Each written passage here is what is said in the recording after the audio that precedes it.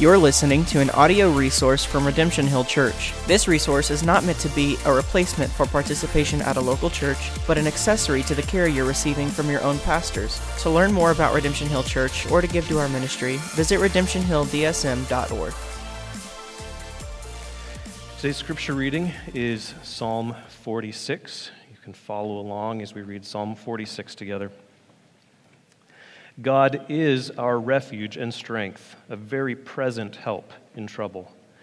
Therefore we will not fear, though the earth gives way, though the mountains be moved into the heart of the sea, though its waters roar and foam, though the mountains tremble at its swelling.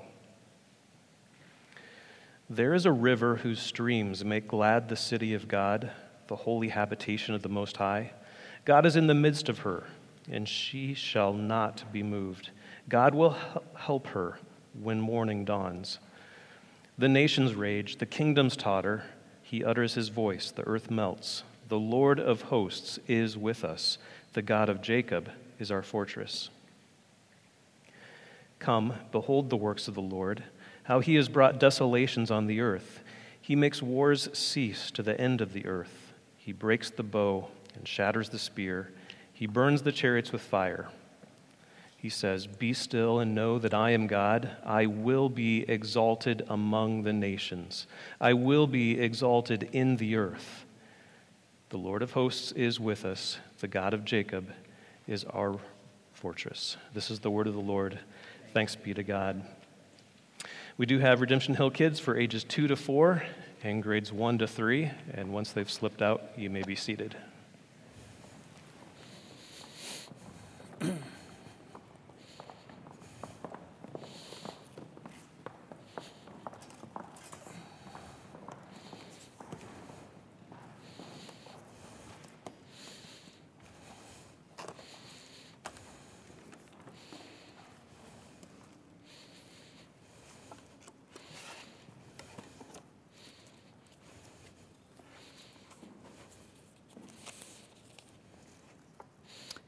Well, good morning. Sean had mentioned last Sunday that last Sunday was Reformation Sunday, and it was. And I'm not going to let it pass by so easily. We are going to come in the back door this morning and honor one of God's great instruments, an unlikely instrument, a Catholic monk by the name of Martin Luther, who was God's man for the hour in the Protestant Reformation, which exalted the doctrine that Luther said the church stands or falls with, the doctrine of justification by faith. And so today we stand sandwiched between the 540th birthday of Martin Luther, which is on November 10th, this Friday, in the year of 1483. And we look back at Reformation Day, which occurred on October 31st of 1517, a day in which Martin Luther nailed 95 theses on the doors of All Saints Church in Wittenberg, Germany, and set off an international firestorm. In response to the 95 theses, Pope Leo implemented a papal bull called Exsurge Domine, which literally means, "Arise, O Lord, for there is a boar who has invaded your vineyard. A wild boar has invaded your vineyard." And subsequently, the head of the Roman Catholic Church burned Luther's books, and he was summoned by Charles V, the Holy Roman Emperor, to the Diet of Worms in 1521. It was there that they, in a sense, put Luther on trial for all of his writings and he was called upon to recant his writings. And as Hollywood would tell you in their version, because Luther, when asked what he would say to them on the way to the Diet of Worms, where he would appear before all of these leaders and men and theologians, he said, "Previously, I said that the Pope was the vicar of Christ. I will now declare him to be the adversary of Christ." And in Hollywood's version, you see Luther march in there and declare to them, "Unless I am convicted by Scripture and plain reason, I do not accept the authority of popes and councils, for they have contradicted each other. My conscience is held captive by the word of God. On this I stand." But that's not how it went.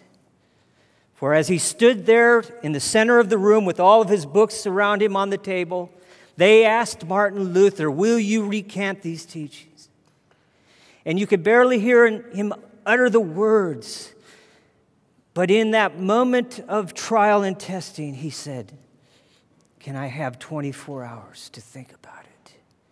And so they granted him clemency, and he was locked in a room. And overnight, Martin Luther, whose Psalm 46 was his favorite psalm, I believe became the inspiration for this great prayer that he prayed in this dark moment in his life. Listen to this. I'm going to highlight some of the words. He said in that cell, in loneliness and despair, "O God, Almighty God, everlasting, how dreadful is the world.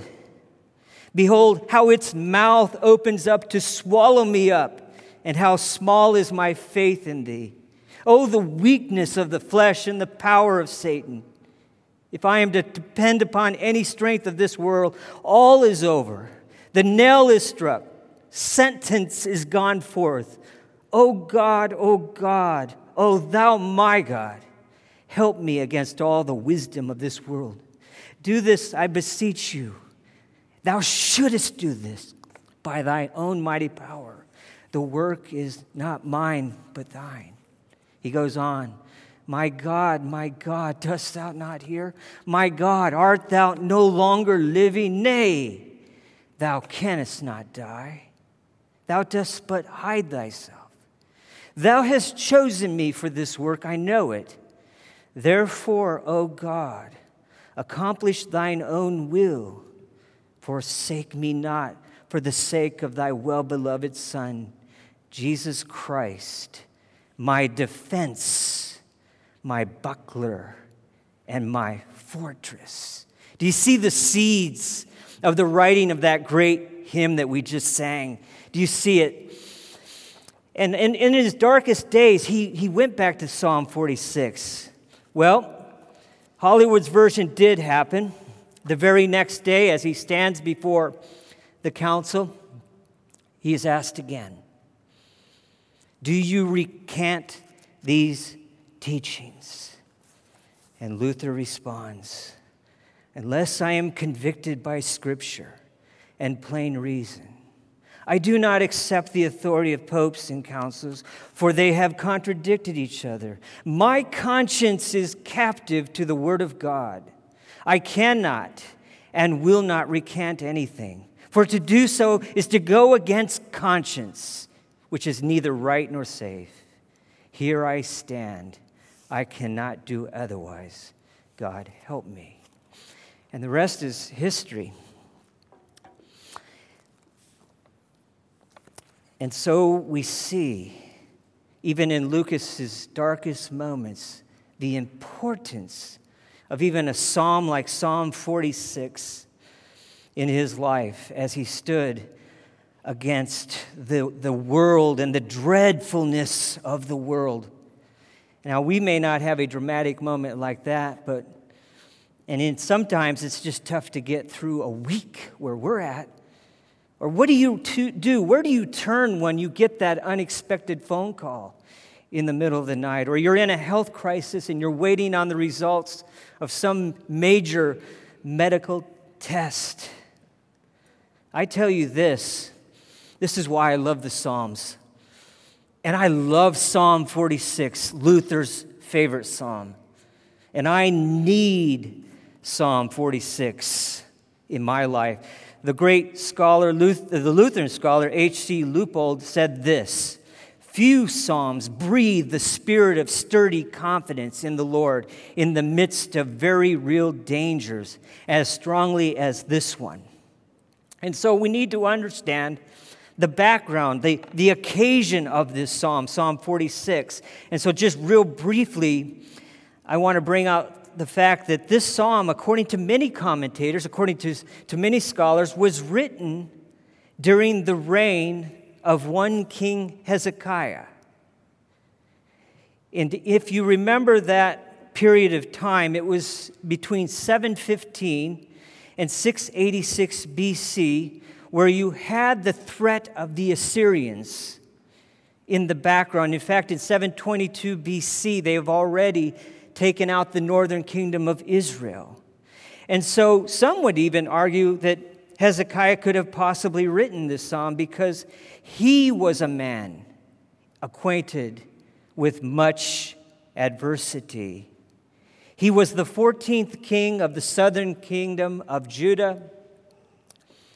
And in his own life, he suffered the diagnosis of a terminal illness, and he had to navigate the threat to the north. And in the annals of the history of the southern kingdom of Judah, you had one wicked king after another, but occasionally you had a righteous king, and Hezekiah would have fit that mold. In fact, in his first year, he implemented major spiritual reforms, reinstituting the Passover, bringing reforms to the temple. He eliminated idolatry in the high places. In fact, he destroyed the bronze serpent. If you remember, that's the bronze serpent was what Moses lifted up at his time, and it became the source of idolatry, and he destroyed it. So he was a righteous king. And so this is the background from which this psalm is written. And I have 3 major points. There are 3 stanzas. And my 3 points are these. Number 1, God is a refuge who can be trusted. And number 2, God is a warrior who will defend his people. And number 3, God is sovereign and will vindicate his name. So let's start in verses 1 through 3. The first stanza, God is a refuge who can be trusted. And I note here that the psalm itself begins with God. God is our refuge and strength, a very present help in trouble. And it ends in God, with God. The God of Jacob is our fortress. Notice the language there that Luther appealed to when he named his hymn, A Mighty Fortress is Our God. And in 2 places here, in the 2 refrains, it says that the God of Jacob is our fortress. And you may say, well, that's pretty obvious. And yet, in our day and age, as one writer has written, it is this God, majestic and holy, who has disappeared in the modern evangelical world. Somehow, someone can use all of the language of evangelical Christianity, and yet the center is fundamentally the self. And so we need to see the supremacy of God here. We need to see that everything revolves around God himself, the God-centeredness of the Psalms. God is the center of all things. He is exalted supreme above all things. God must be the main thing. He is the main thing in life because he is the main thing in the universe. Because he created the universe. He directs the universe and he sustains it. Romans 11:36 says, from him and through him and to him are all things. God is the main thing. And he invites us and enthralls us with what is most deeply and durably satisfying, namely himself. Namely himself. Notice God alone is our refuge. Running elsewhere is a vain hope. That word refuge has the idea of a shelter or protection from danger, from difficulty, a safe haven in the midst of the storms of life. It is one of my favorite metaphors, and it is the second most used metaphor to describe God in all of the Psalter. The first metaphor is God as king, but God alone is our refuge. And David describes this refuge in Psalm 61 in the context of a strong tower in which we can run to. He describes it as in terms of the shelter of God's wings, which we hide under. It permeates the Psalms. And Luther, in his hymn, we sang it, he describes God as this mighty fortress, a bulwark in trouble, in the very first stanza. And we must note the personalization of this idea. It is not just that God is a refuge, but that God is our refuge. It is not enough to just give mental assent to the reality that God is a refuge. Is he your refuge? Is he your refuge this morning? It is not enough just to sing on Sunday that God is a refuge, but throughout the week, through the normal, mundane of life, is God your refuge? It must be personalized. For David, it was personalized. In Psalm 18, listen to this language. In Psalm 18, verse 2, this is how personal it is for David. I love you, O Lord, my strength. The Lord is my rock and my fortress and my deliverer, my God, my rock, in whom I take refuge, my shield and the horn of my salvation, my stronghold. God invites us this morning to know him in this way, to know him personally. The God of the universe, the God who created the universe, invites us, and he is a refuge who can be trusted. And if you will run to him in times of weakness, you will find strength. You will find mercy and grace in time of need. Notice in Psalm 46 it says he is a very present help in trouble. Not from trouble, but in the midst of trouble. We're not promised a trouble-free life. And so in those times, in those seasons, God is a refuge who can be trusted. As Luther said, a bulwark in trouble and not from trouble. Look at verses 2 and 3. Therefore we will not fear, though the earth gives way, though the mountains be moved into the heart of the sea, though its waters roar and foam, though the mountains tremble at its swelling pride. Here you have a picture of cataclysmic events of nature, extraordinary events that show chaos. God is our help even if the worst imaginable calamities should come on us. The psalmist imagines a return to chaos. The earth gives way and mountains fall into the heart of the sea.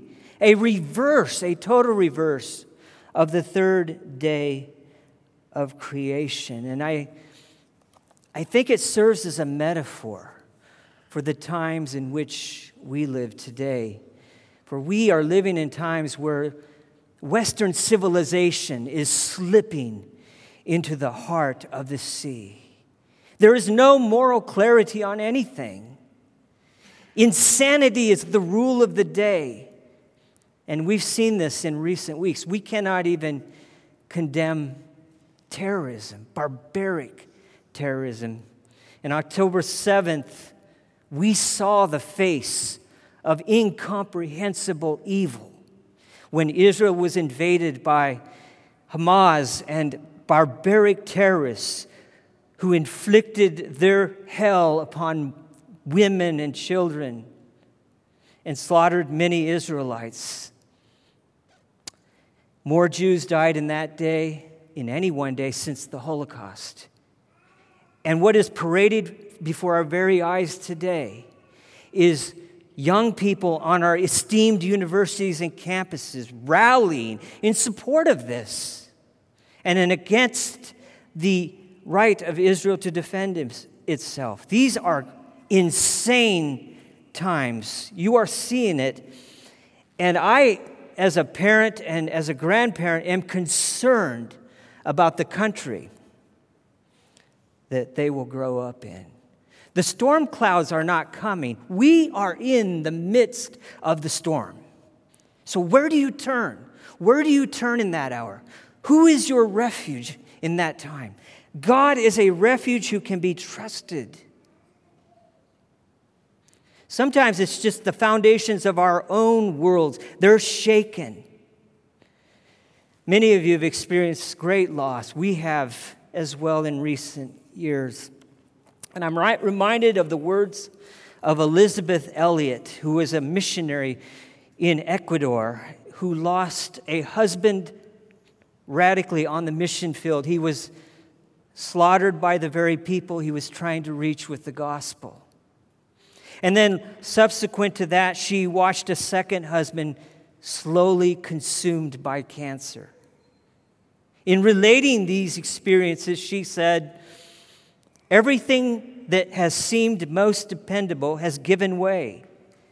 Mountains are falling. Earth is reeling.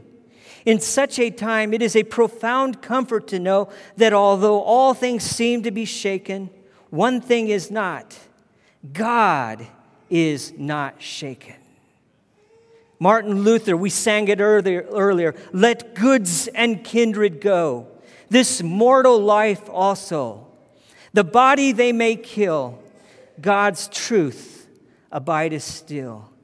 His kingdom is forever." Beware of false paradigms that says God does not know the future, that God does not control the future, that God does not control all things.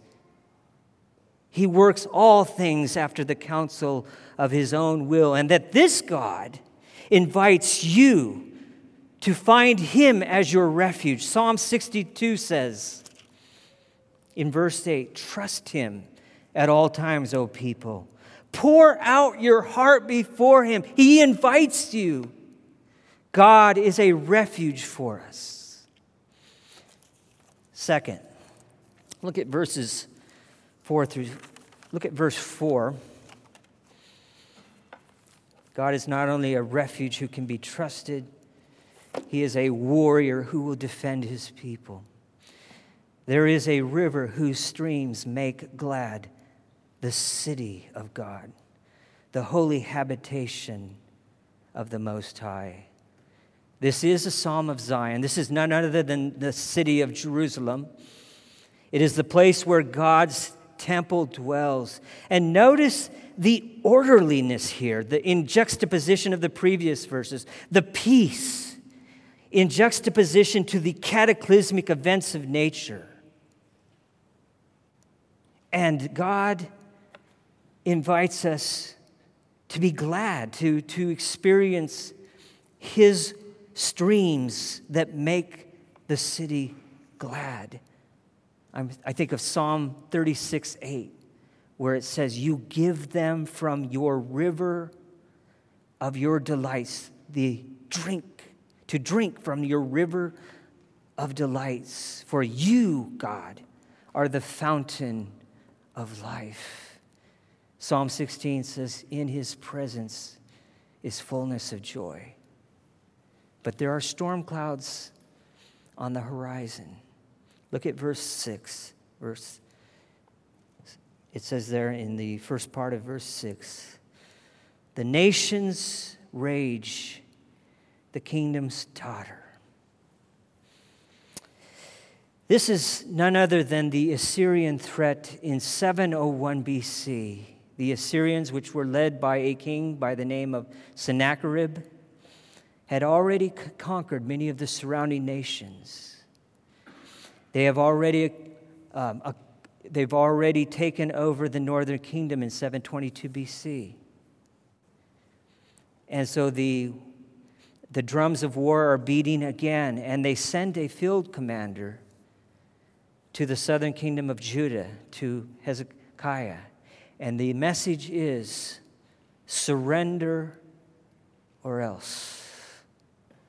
And what does King Hezekiah do? The same thing that Martin Luther did. He went to God, his refuge. And we read the record of his prayer in 2 Kings chapter 19, verses 16 through 19. Incline your ear, O Lord, and hear. Open your eyes, O Lord, and see and hear the words of Sennacherib, which he has sent to mock the living God. Truly, O Lord, the kings of Assyria have laid waste the nations and their lands, and have cast their gods into the fire.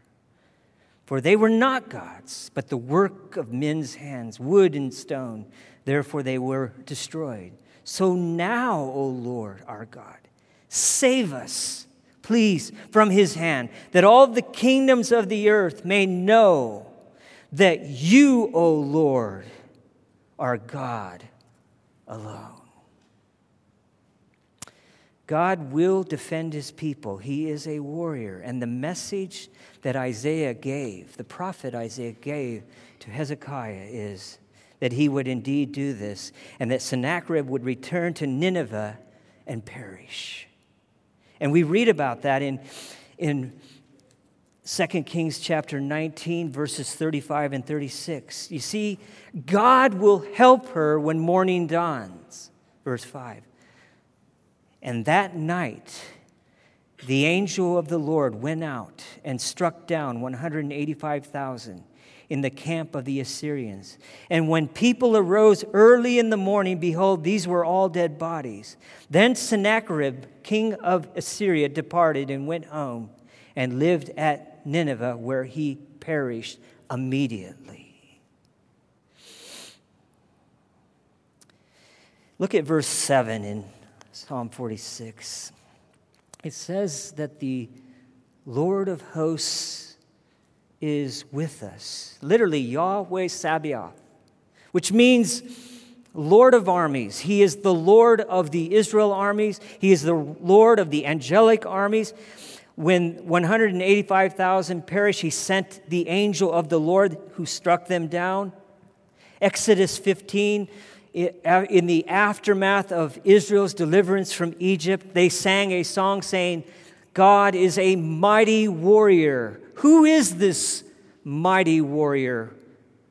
Luther, in the great hymn that we sang, says, Christ Jesus, it is he, the Lord of hosts, Lord Sabaoth, his name, and from age to age the same, and he shall win the battle. God is a warrior who will defend his people. But even if in this life he does not deliver, he will vindicate his name in the life to come. I'm reminded of the story of Shadrach, Meshach, and Abednego. They are commanded by King Nebuchadnezzar to bow down to his gods, and they refuse. And he threatens them with destruction in the fiery furnace. And they say to him, our God is able to deliver us. He is able. But even if he does not deliver, we will not bow down to your gods. It's not always in this life that we have that defense. But there's coming a day a final day, where Jesus Christ, the Lord of hosts, is coming on a white horse with the armies of heaven. We read about that in Revelation chapter 19. And he will take his people to the dwelling place of God, in which a river flows from his throne. He will establish a new heaven, new earth. He will vindicate his name. He will vanquish all evil. He will right every wrong. This is that city, that spiritual city of Jerusalem that Abraham looked, not merely an earthly Jerusalem, but the city with foundations, whose architect and builder is God. Hebrews 11. God is a refuge who can be trusted. He is a warrior who will defend his people. And finally, God is sovereign and will vindicate his name. Look at verses 8 and 9. Come, behold the works of the Lord, how he has brought desolations on the earth. He makes wars cease to the end of the earth. He breaks the bow and shatters the spear. He burns the chariots with fire. James Montgomery Boyce, in writing on this, says that in the days of the Roman Empire, a Roman medal was struck by Vespasian after completing his wars in Italy and other places, showing the goddess of peace holding an olive branch in one hand and a torch setting fire to heaps of army in the other. The olive branch represents a negotiated peace. The torch and destroyed armor represents an imposed peace. Both are at peace, but it is the second that is being presented in Psalm 46, 8 through 9. Be still, which is the first imperative in this passage. Be still and know that I am God. Is that an invitation to the contemplative life? I think the contemplative life is important, to be still, to be silent, solitude, simplicity. But the passage here has more in mind a laying down of our arms, a surrender, an acknowledgement that God is a sovereign and victorious God, a king, the King of all kings. And he says, I will be exalted among the nations. I will be exalted in the earth. To say that God is exalted is to acknowledge that God is sovereign. To say that he is sovereign is to say that he is God. And to say that he is God is to say that he is the Most High, doing according to his will in the army of heaven and among the inhabitants of earth, Daniel 4:35. To say that God is sovereign is to declare that he is the governor of nations, Psalm 22:28, setting up kingdoms, overthrowing empires, and determining the course of dynasties as pleases him best. He is the King of kings and the Lord of lords, and he will vindicate his name. Or as Luther said, let God be God. Charles Haddon Spurgeon, when he talks about Reformation Christianity, as we continue that theme this morning, he says that Reformed Christianity is the placing of the eternal God at the head of all things. I look at everything through its relation to the glory of God. I see God first and man far down the list. Brethren, if we live in sympathy with God, we delight to hear him say, I am God, and there is none else. Be still and know that I am God. God has established the terms of peace and surrender. And if you are here this morning and you've never surrendered your life to Christ, God established those terms at the bloody cross of Jesus Christ. And it is there where you find peace on the basis of faith. Romans 5:1 says, wherefore being justified by faith, we have peace with God through our Lord Jesus Christ. If you are here this morning and you've never been made at peace through our Lord Jesus Christ, you are still at war with God. Be still, surrender, lay down your arms. And for us as believers, we want to control a lot. We want to control things. We need to be still. We need to lay down our arms. We need to run to the God who is our refuge and trust in Him at all times. We need to trust in God who is our warrior who will defend His people. We need to trust in God who is sovereign and will vindicate His name. The Lord of hosts is with us. The God of Jacob is our fortress. And everyone said, amen. You're listening to an audio resource from Redemption Hill Church. This resource is not meant to be a replacement for participation at a local church, but an accessory to the care you're receiving from your own pastors. To learn more about Redemption Hill Church or to give to our ministry, visit redemptionhilldsm.org.